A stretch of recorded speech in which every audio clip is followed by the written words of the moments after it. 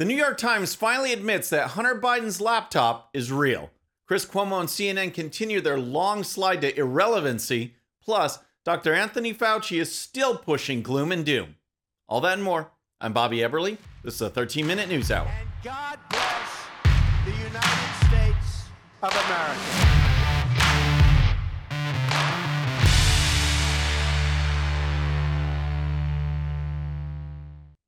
Okay, friends, welcome to the show. Happy Friday. I hope you had a great week. If you're new to the show, thank you so much for tuning in.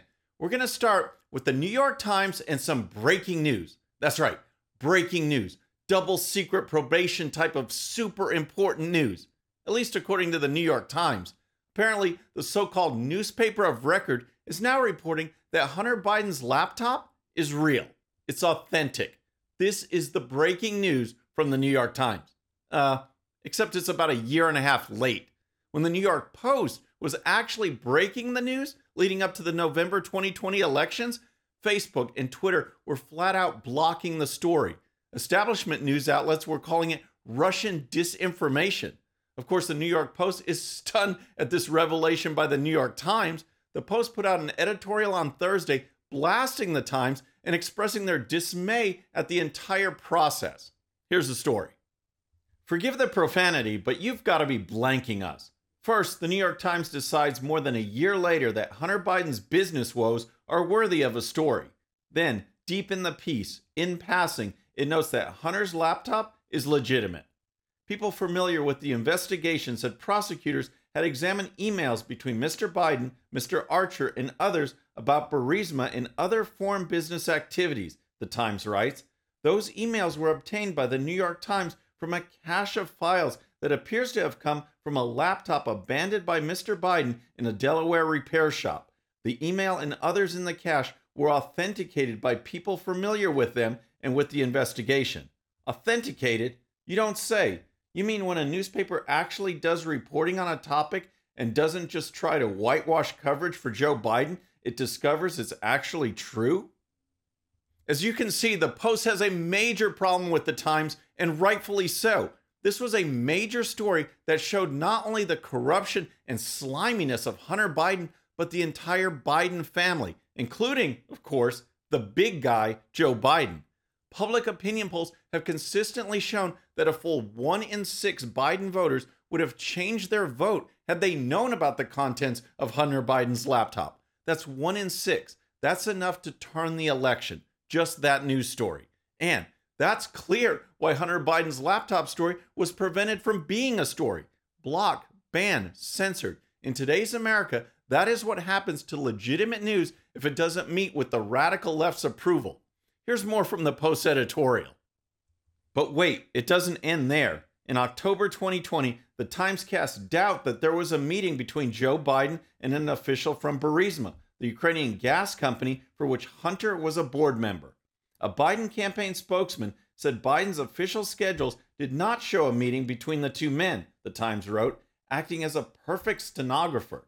Yet, in the latest report, published Wednesday night, the Times said the meeting likely did happen. Biden had attended the dinner in question. Funny how this works when you don't just take someone's word for it.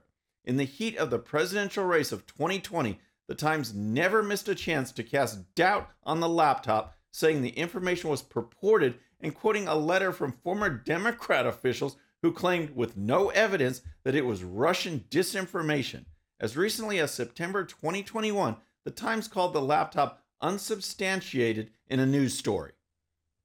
It's unreal that the left will talk about Russia collusion or disinformation, but the ones peddling collusion and disinformation are those on the left. Those who control the media and big tech. Here was a tweet from Jen Psaki back in October of 2020. Hunter Biden's story is Russian disinfo, dozens of former Intel officials say. Around that same period of time, Psaki was asked about Hunter Biden's laptop, and here was her response. The president has said, and you have tweeted, that allegations of wrongdoing based on files pulled from Hunter Biden's laptop are Russian disinformation. There is a new book by a Politico reporter that finds some of the files on there are genuine. Is the White House still going with Russian disinformation? I think it's broadly known and widely known, Peter, that there was a broad range of Russian disinformation back in 2020. tweets, public comments, and more. Psaki and the talking heads on the left continued to push the false narrative that the Hunter Biden laptop wasn't real. Now, the New York Times says it was. So what does Jen Psaki say? Not much. And if I may, you asked about Hunter Biden's laptop. You also, in October 2020, dismissed it as Russian disinformation. Do you stand by that assessment? Again, I'd point you to the Department of Justice and Hunter Biden's representatives. I'm a spokesperson for the United States. He doesn't work for the United States. So, when those on the left, including media and big tech, were bashing the Hunter Biden laptop story, Psaki was more than happy to join in. But now that the New York Times says it's real, she has no comment. It's just so typical. But I'm really glad to see the New York Post firing back at what was clearly George Orwell-style censorship. This cannot be allowed to happen in the United States of America. All right, next let's talk about CNN and Chris Cuomo. But first, if you're new to the show or haven't subscribed yet, regardless of platform, just search out my name, hit that subscribe button, make sure notifications are turned on. That way you can follow the show and help us grow. Okay, next we have Chris Don't Call Me Fredo Cuomo and his former network, CNN. This whole company is a dysfunctional mess, and it just keeps getting worse. CNN consistently ranks well below Fox News and MSNBC. Their media watchdog, Brian Stelter, wouldn't know objectivity if it bit him in the butt. You have a host of hosts and guests doing all sorts of inappropriate things with other people and by themselves, in front of folks, on Zoom.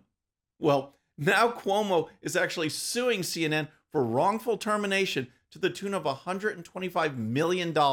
It's nonsensical, but that's the world of CNN. Here's the story.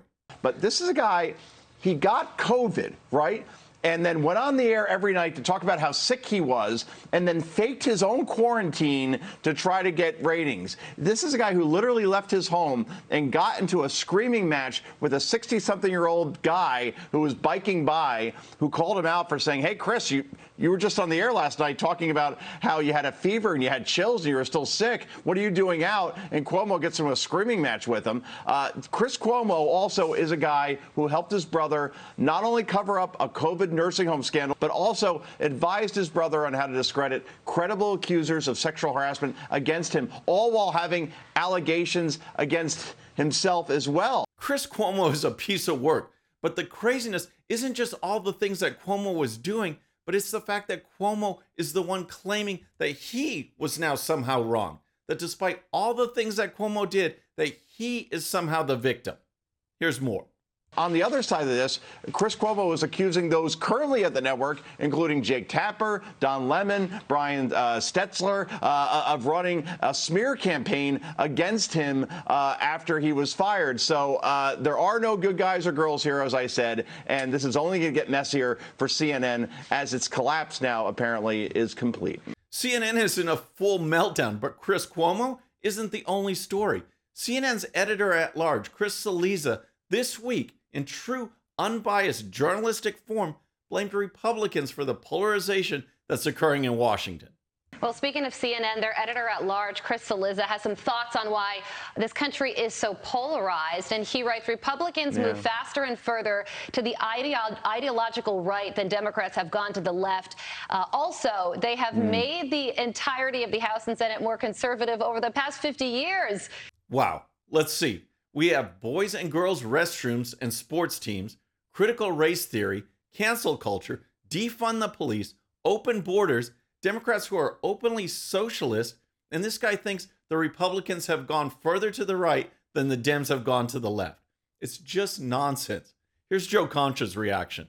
What can you say about this guy? His most famous tweet is that he declared definitively, without ambiguity, that reporters, that journalists don't take a side, period. And then literally he takes a side in every column that he writes. If you want to say that the Republican Party has gone more to the right than Democrats have gone to the left, I'm sorry. Just look at the president of the United States right now, Joe Biden, who was considered moderate back in that time called the mid-'90s. I believe you call that sophomore year, Carly. And now you see how far left that they have gone. And CNN is supposedly a news network. It's hilarious that they will bash Fox News as right-wing propaganda, but consider themselves to be mainstream. And that's one of the biggest problems of the liberal elite. They expect and demand that all Americans think like they do. And when most of us don't, they fight back and block and ban and censor. All right, next let's talk about Dr. Anthony Fauci after a word from our sponsor. I want to tell you about my friends over at World Fair. If you have a photo of your childhood home, your favorite travel spot, your hometown football stadium, whatever it is, World Fair takes that photo and turns it into a hand-drawn work of art. These sketches make great gifts, moving announcement cards, invitations, and more. So many possibilities that World Fair can do for you. And all you need is a photo. Just use the link in the description and use coupon code BOBBY13 for 10% off your next purchase. All right, next let's talk about Dr. Anthony Fauci, who is trying so hard to stay relevant as the rest of America moves on from COVID and gets back to their normal, everyday lives. Fauci was a fixture on CNN, MSNBC, and the establishment media, mostly warning that we can never return to normal, that we have to wear masks that science doesn't support, that we have to vaccinate children, which science doesn't support either. Well, remember, when Fauci was issuing dire warnings about the so-called Omicron variant, data from the very beginning coming out of Africa showed that it wasn't powerful, that most people were just getting a cold. But there was Fauci hitting the left-wing media. Joe Biden in the White House joined in as well. Remember this tweet? "We are intent on not letting Omicron disrupt work and school for the vaccinated. You've done the right thing, and we will get through this. For the unvaccinated, you're looking at a winter of severe illness and death for yourselves, your families, and the hospitals you may soon overwhelm." As you know, none of that came to pass, not even close. But now, Fauci, in a local interview on the ABC affiliate in San Diego, is warning of a possible return to mandates. Here's Fauci. The longtime director of the National Institute of Allergy and Infectious Diseases told me numbers for cases, hospitalizations, and deaths are dropping. That gives him hope. But his optimism is tempered by the new, more contagious Omicron subvariant called BA.2. It's caused numbers in Europe to rise, and wastewater surveillance on our East Coast and Midwest show a surge is imminent. Dr. Fauci told me he expects it will become the dominant strain in the U.S. over the next few weeks and erase many of the gains we've fought for. We have to be careful that if we do see a surge as a result of that, that we're flexible enough to reinstitute the kinds of interventions that could be necessary to stop an additional surge. The kinds of interventions necessary to stop the surge. First of all, nothing needed to be done to stop Omicron at all. Second, none of the interventions did anything to stop any surge. COVID did what it was going to do. And 2 years of masking young children, for example, did nothing but hurt young children and their development. Here's more from Fauci.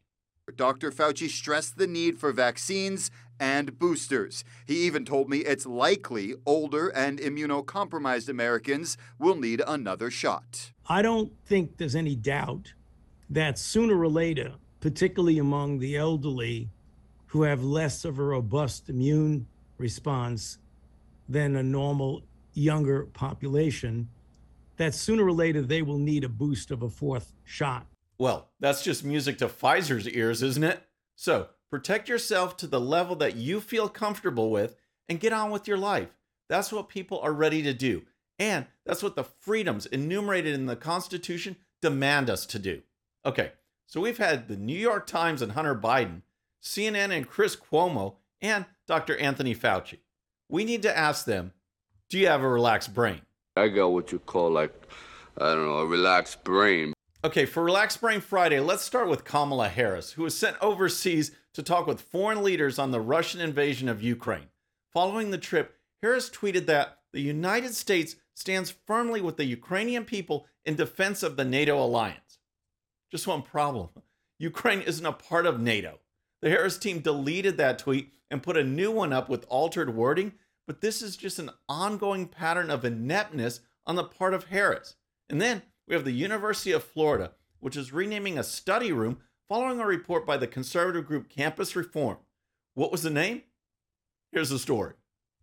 The University of Florida changed the name of its Karl Marx study room to Group Study Room 229 after Campus Reform's March 7th report.